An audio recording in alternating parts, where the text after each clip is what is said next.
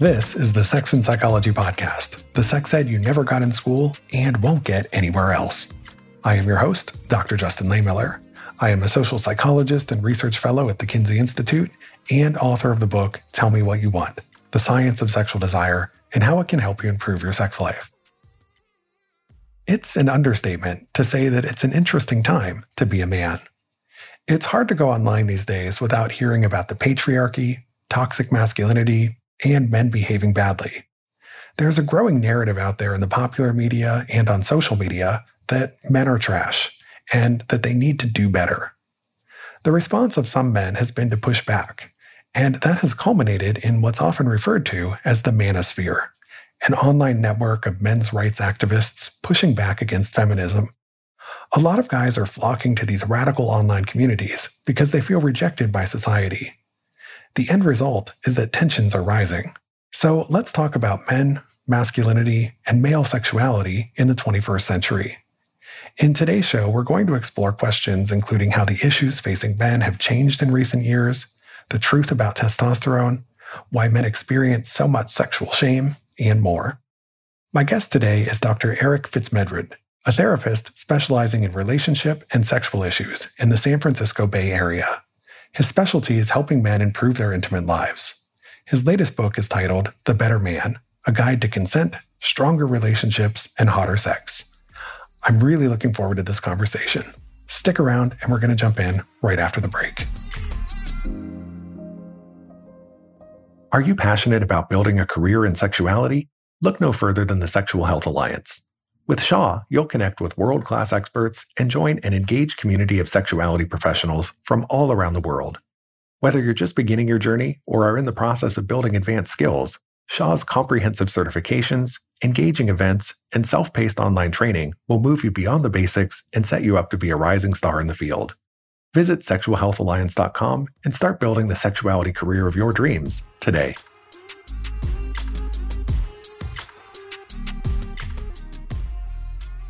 The Kinsey Institute at Indiana University has been a trusted source for scientific knowledge and research on critical issues in sexuality, gender, and reproduction for over 75 years. Learn about recent research, events, and student activities on their website at kinseyinstitute.org. You can also follow them on social media at Kinsey Institute. Hi, Eric, and welcome to the Sex and Psychology Podcast. Thank you so much for having me. Thanks for joining me. So you recently published a book titled The Better Man, A Guide to Consent, Stronger Relationships, and Hotter Sex. Tell us a little bit about the story behind this book. What was the inspiration for writing it?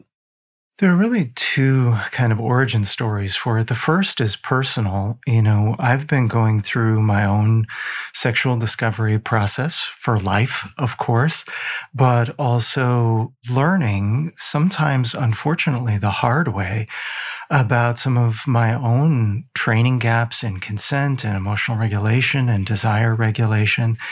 And in my process of learning what I hadn't learned, I found that it was also clinically helpful for me to begin teaching my clients some of those same skills. And then historically, as the Me Too hashtag movement on social media was really hitting its firestorm levels in late 2017, I was in clinical practice, not working with people with the kind of predatory consent violations that we were often seeing in headlines, but really seeing that there's a consent culture gap that's showing up in my office.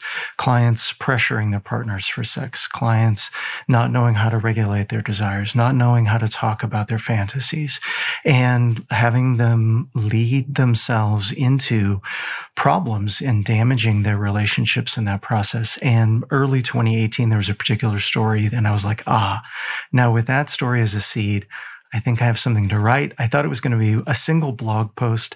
Then I thought it was going to be 2 and 4 and 8 blog posts. And eventually I realized, oh no, I'm writing a book. Oh no, I wish it had been an easier topic. It's not an easy topic, that's for sure, but it's a much needed one because we don't have a lot of great discussions about this particular topic, and we're going to dive into that today. So thanks for sharing that origin story. Now, at the risk of sounding controversial, it's kind of a tough time to be a man. So in the popular media and on social media, you're going to hear on a daily basis about the patriarchy, about toxic masculinity, and about men behaving badly. And it seems like there's a new story every day about a male celebrity accused of sexual misconduct. But these stories aren't just limited to celebrities anymore. We're increasingly hearing about regular guys being canceled for their behavior.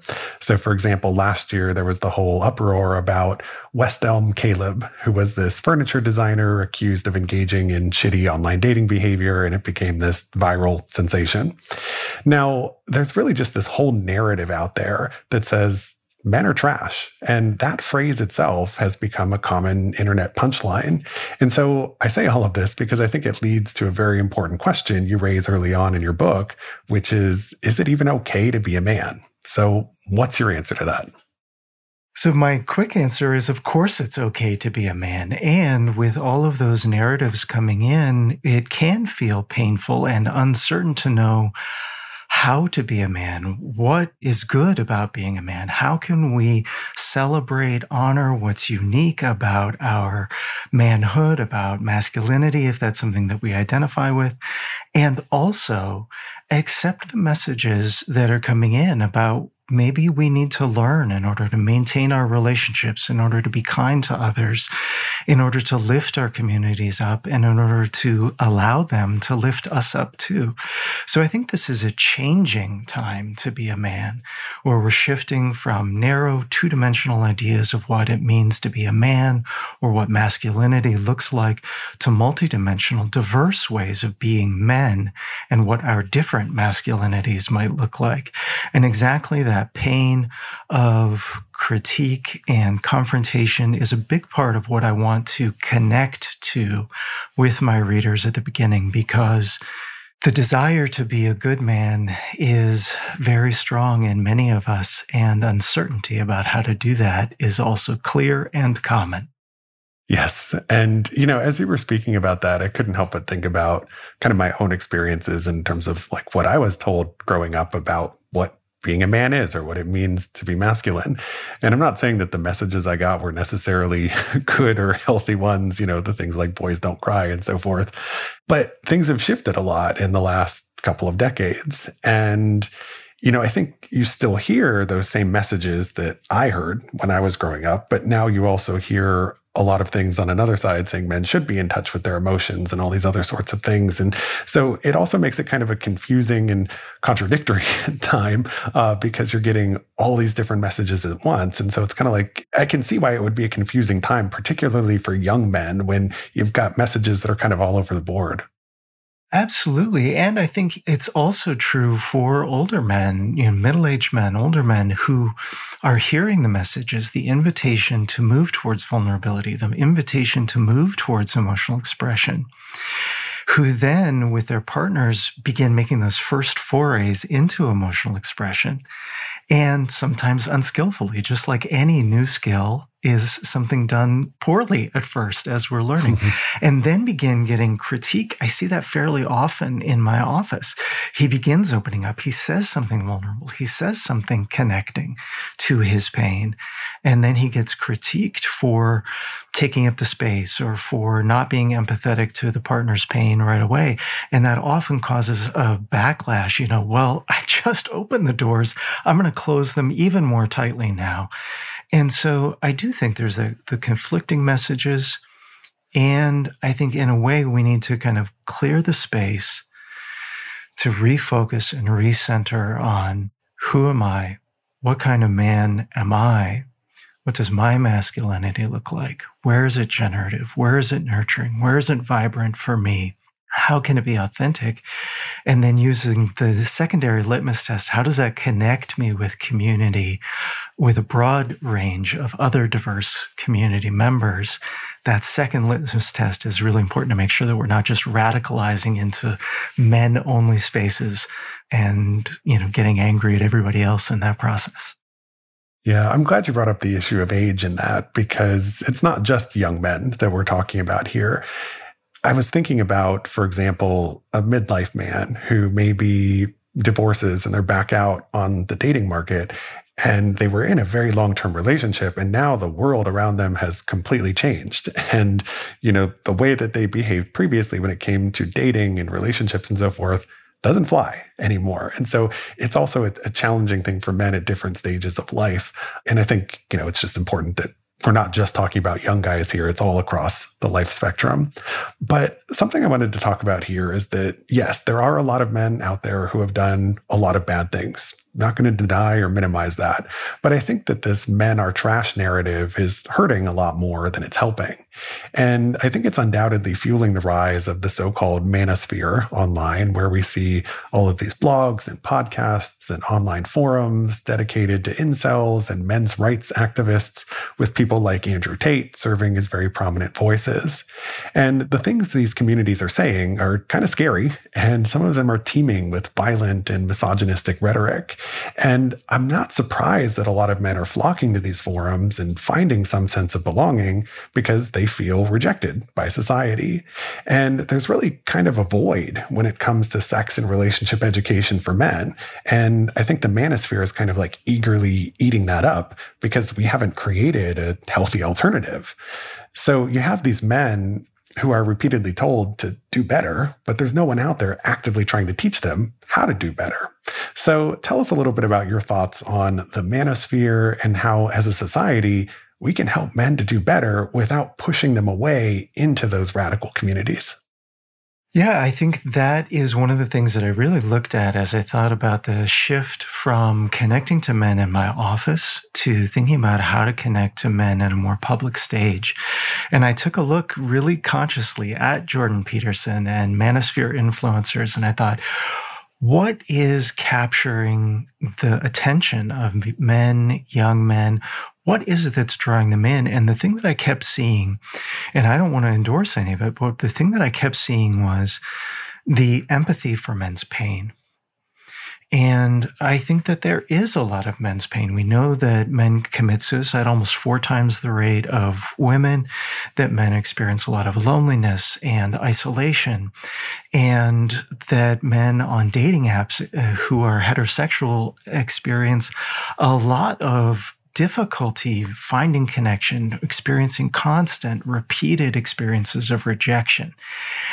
And that story needs to connect with what can we do about it? How can we liberate ourselves from either the constraints of patriarchal masculinity that hurt us often and traumatized us in our boyhood, while also leaning in vulnerably to, hey, as we claim things like, please stop saying such negative things about us. How can we do that in a way that doesn't just get us into suffering Olympics or oppression Olympics with other groups, but unites us with them to say, hey, just as sexually marginalized communities, people of color, deserve to be treated and spoken to with respect, so do we men. And so please stop saying such harsh things. We're not denying your pain. We're not trying to say that ours is greater. And please be gentle with us. It will help us to be more gentle with you. I don't envy you for writing a book on this topic because it is tough to talk about these issues without it devolving into very heated discussions. And so, it is important that we have people like you writing these books and trying to help educate us on these topics, because I see a lot of not so productive discussion happening, particularly online. Yeah. Now, speaking of the manosphere, I wanted to bring up the subject of testosterone, which is an interesting hormone, right? Now, within the manosphere, I find it fascinating that there's all this talk about how to boost testosterone. And there's kind of like this idea that you can't be a desirable man unless you have enough testosterone circulating in your body. And so there are all these guys out there who are trying testosterone supplementation in order to increase it, or they're trying these things that they've been told are going to boost testosterone, like abstaining from masturbation, which isn't true, by the way. Right. But, at the same time, in broader society, so much of men's bad behavior is chalked up to testosterone. And, that's not true either. So, there's just kind of this interesting rhetoric out there around testosterone. And you have a whole section in your book that talks about testosterone myths. So can you tell us a little bit about what we get wrong about this hormone and what it really means for male sexuality anyway? So for testosterone, I think a lot of the old myths about masculinity and men have gotten a little bit of an update under the guise of science about sexuality and science about testosterone. So where it used to be men are just this way, men have to have sex. Now it's, well, testosterone drives us to want sex in these ways. Where it used to be boys will be boys, now it's testosterone makes us violent and aggressive. And so I really think that it's important that we take a look at what does testosterone do. Testosterone it's spoken about in the scientific literature as a competition hormone. And I kind of refine that even a little bit further to say, I really like to think of it more as a performance hormone. So whether we're speaking in a boardroom or out on the sports field or dancing on a ballet floor or putting on makeup and doing drag, testosterone is informing our competition, our performance, our desire to, hit the new height, to try something new, to make the next point, whether that's an argument point or a point on the sports field. And that is just as influencing of our behavior at moderate levels of testosterone as at high levels. There's a thing called androgen sensitivity that makes us individually influenced by our specific testosterone levels. And so all but at the very, very lowest levels of testosterone, what's termed hypogonadism, is testosterone really kicking our legs out from under us and eliminating our desire.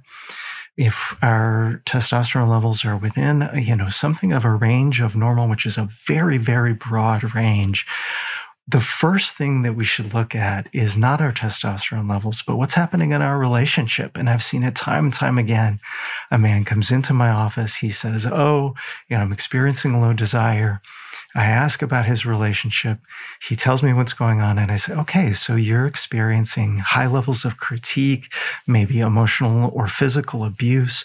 I ask, why would you be experiencing desire in this relationship? And then he gets discouraged because I'm encouraging him to face the realities of how his desire is influenced by his relationship. And then, he goes out, he tries testosterone supplementation, which works for a brief period of time. And then it stops working and he needs to come back in and he needs support again for the realities of desire. Yeah, I was thinking about a lot of different things as you were speaking there. And when I heard testosterone and drag competitions, I got to do a study on that because that would be fascinating. I would love that. You get these big testosterone surges on the drag performance stage. Fascinating. But yeah, I think what you're speaking to is that people, I think, have a very simplified understanding of not just sexuality, but sexual problems, and often just want to point to one specific biological thing, like a hormone imbalance or a neurotransmitter imbalance, and you should just be able to take a pill or get a shot, and that should fix it. But the reality of hormones, as we've discussed on previous episodes of the show, is that they're actually quite subtle messengers, right? And the effects of them isn't as big and exaggerated as people think. And they also work in combination with everything else that's happening in your environment. I'm very much a biopsychosocial theorist. And yeah, we got to look at the biology and the hormones, but that's just one factor. And we need to look at that in the context of what's going on in that person's relationship and their broader psychology. And so it's a complex issue. And so anything you see online about, just boost testosterone, it's going to fix these problems in your life, probably isn't true. Yeah, I'm fond of using the comparison of hockey and basketball to show that culture and the social rules around us create violence or eliminate it, not the presence or absence of testosterone. I think that's a great way to think of it. Now, as a therapist who has been practicing for, I think, 15 or so years now, when I was looking at your bio, I'm curious to hear a little bit, and I think you alluded to this earlier, but I'm curious to hear a little bit more about the changes that you've seen among your male clients during that time. And, what are the specific shifts you've seen in the kinds of struggles that men today are dealing with that maybe were less common or less prevalent a few years ago? Yeah, I think it's important for me to also acknowledge as I talk about that shift as I've seen it in my practice. I've been centered in the San Francisco Bay Area post-pandemic. I've seen clients all across California. And so I'm definitely experiencing one cultural biome as it pertains to this question. But I do see Men recognizing in a new way the value of deeper conversations about consent, about emotions, about opening up, about our need for connection, for friends, for community, and shifting away from just the idea, especially in Silicon Valley, right? I'm going to go make a dent in the universe. I'm going to, do this new thing. I'm going to work 80 hours, 100 hours, 120 hours one time in a client a week. And realizing that there is an extreme need for a multidimensional wellness. We need relationship. We need connection. We need value and meaning and purpose in our life that goes beyond work, because at any moment that could be sapped and kicked out from under us. I do think that the Me Too movement and the Black Lives Matter process have shifted an awareness of privilege and men's relationship to oppression and diversity, and kind of brought about a little bit of a searching exploration of how do I want to relate to this? And hey, maybe as a part of that, maybe I see in different ways that I've been oppressed and hurt by the system that I've been a part of too. As you were talking about that, I couldn't help but think back to some of the news stories that I saw that emerged during the pandemic, since you brought that up. And one of the things I saw that I thought was really interesting was how it was a time where a lot of men really struggled with emotion-related issues because they couldn't see their friends and connect in the way that they did before. And they also realized their friends weren't calling to check in on them because they didn't really have the kind of intimacy that, a lot of people might have with a friend. So much of it is kind of like superficial when people get together and bond over sporting events and things like that. But when you're in that period of lockdown and you don't have those opportunities and people aren't reaching out, it was a really difficult time for a lot of men and their mental health, and realizing how tenuous so many of the relationships in their lives actually are. And so I think it was, for many people, kind of this moment of reckoning and realizing how much they really need to cultivate those friendships, and they need to be more than just skin deep. And for men who are fathers, the pandemic helped us connect to our children in new and unique ways. And it's one of the reasons that I use a particular bar for friendships and the health of your community. It's just a simple question. If you were ill, who would bring you soup? And if you don't have an answer to that question, you might need to expand your social circle a little bit more. And you might need to think about, who can I bring soup to? Who would I know is sick? And how can I support them in that process? Yeah, we need other people, and we need other people to need us too. Yes. Now, something I've seen in the last decade or so is that young men really seem to be struggling when it comes to navigating sex and relationships. And that's been especially true since the arrival of the Me Too movement. And I hear from a lot of young guys who want to pursue sexual and romantic relationships, but they're afraid to even flirt with someone because they don't want to be accused of harassment or something worse, and then get publicly dragged through the mud on social media. And some of them seem to think it's safer to just avoid sex and relationships entirely than run the risk of potential reputational ruin for saying the wrong thing. And so we kind of have this whole generation of men where a lot of them are missing out on the fulfillment that can come from having a romantic life because they're kind of opting out of it because they're scared and anxious. So what's your advice to younger men specifically who kind of have this paralyzing fear of even approaching someone else and saying the wrong thing? Your sexuality is a gift, and reorganizing your orientation from just preventing reputation damage, just preventing harm to your partner, which of course should be the start of the conversation, to, hey, I have something I want to give. I want to give you pleasure. I'd like to receive pleasure and skill and sexual competence and gifting from you. That is desired. Your vibrance, your vitality, your energy is all beautiful.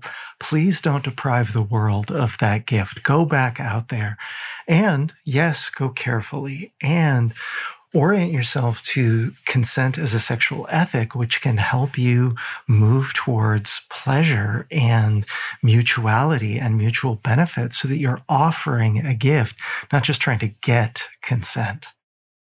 Now, when it comes to getting consent, we're going to talk more about that in the next episode because there are lots of myths and misconceptions surrounding that. So we're going to do a deeper dive. Everything you said is important, but that consent piece and how we reframe it and embrace it as a sexual ethic is a whole separate discussion because there's a lot that's worth diving into there.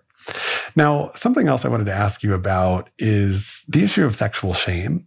And anyone can experience sexual shame, but men seem to be carrying around a lot of it. And that was something that really came out in my research on sexual fantasies. It was kind of surprising to me when I looked at people's fantasies. I gave them all these questions about the emotions that they feel when they think about their fantasies. And I kind of expected that since we live in a society where there's been this long double standard against women's sexuality, that women might actually feel more shame about their sexual fantasies than men. But I actually found the opposite, that men were feeling more shame about their fantasies and desires than women were. And that has real implications for their sexuality. If you're thinking about what it is that turns you on and you're feeling shame, that's a problem. So why do men experience so much sexual shame? And what can you tell us about how we can unburden ourselves from that shame? So our sexual shame often comes from some of that narrative about, men are dogs, men are pigs, men only want one thing. And what we're trying to do in shedding that shame is to realize that fantasy is not behavior. Fantasy is a process that's taking place inside of us. The things that we're fantasizing about, the things that turn us on in the privacy of our own mind, probably we didn't even choose to be turned on by. It probably came as a part of our psychosexual development, and some trigger, something connected for us and lit us up. And that's beautiful. It can be a great source of joy and intensity. And as we go from thinking about those fantasies, we have so many choices about what to do about them. We can decide which of our fantasies, if any, we ever want to enact. We can decide which of our partners are safe enough for us to share our fantasies with. We can decide which forms of sexual ethics, whether it's kink, RAC, or that is risk-aware consensual kink, or safe, sane, and consensual frameworks, or open relationship frameworks for our consensual non-monogamy, or just clear, open conversations about our monogamous vanilla sex that maybe we want to try a new position. But we can use these sexual ethics and these conversations to create comfort and connection for whatever fantasy we're trying to bring into the world, even if it's, hey, I don't want to do this, but I just like to use some words while we're playing together that remind me of that fantasy and that turn me on. So the fantasy itself doesn't need to have a moral valence to it. And if we can release ourselves from that shame, if we can share that with a partner or a therapist or a very close friend, we can begin to realize that many of the things that we're the most ashamed of are also shared by a lot of other people out there. Yep, that's so true. If researching sexual fantasies has taught me anything, that is one of the key takeaways. Now, one other question, since we've been talking about men and male sexuality in the modern era, you talk about this in your book, this idea of men reclaiming their sexuality, and it ties in with this subject of sexual shame that we've just been talking about. You have some helpful exercises that you lay out in the book. So can you just tell us a little bit about other things men can do to help reclaim their sexuality when maybe they have this very complicated relationship with it? Yeah, I think there are two things that I want to highlight here. The first is really beginning to recognize the diversity among men, I think can make us more resilient to the risks of shame around our particular sexuality. If you think about, gay leather men, strutting it at the Pride Parade, those are men in the vibrance, vitality, creativity of male sexuality. And if you happen to be a straight man looking at that liberated form of sexuality, if you can say, hey, I wonder what it is about this man's sexuality that connects in any way to mine in terms of the vibrance, in terms of the visceralness, the focus on smells or tastes or visuals or, playfulness, creativity, novelty. These are things that by embracing the diversity among us, we can begin to become less afraid of whatever our particular nuanced expression is. And then the other is just doing a degree of concerted effort to know yourself. Take a look at your hottest fantasies, your peak sexual experiences, the things in life that have most drawn you in or that have really kind of melted your knees. Those things are telling you something about yourself. And if you're comparing your lived sexual experience negatively in some way to what you think your sexuality ought to be, you may be comparing some shoulds about what you think your sexuality ought to look like in purity culture or religious or cultural norms, and you might not be accepting your sexuality as it is. All the pleasure comes from accepting the nature of your sexuality as it is and finding the consensual, appropriate, vibrant, and safe ways for you to express that with or without a partner. So true. And I love everything you just said there. This has been absolutely fascinating, Eric, and I can't wait to speak further with you in the next episode about sexual consent. Looking forward to it. Thank you so much for this amazing conversation, Eric. It was a pleasure to have you here. Can you please tell my listeners where they can go to learn more about you and your work and get a copy of your new book? I'm all over social media at Dr. Eric Fitz, DrEricFitz. That's also my website, drericfitz.com. There are links there to my book, but you can also find my book wherever books are sold. Well, thank you again for your time. I really appreciate having you here. And thank you to my listeners. To keep up with new episodes of this podcast, visit my website, Sexy and Psychology, or subscribe on your favorite platform, where I hope you'll take a moment to rate and review the show. You can also follow me on the socials for daily sex research updates. I'm on Twitter at Justin Lehmiller and Instagram at Justin J. Lehmiller. Also, be sure to check out my book, Tell Me What You Want. Thanks again for listening. Until next time.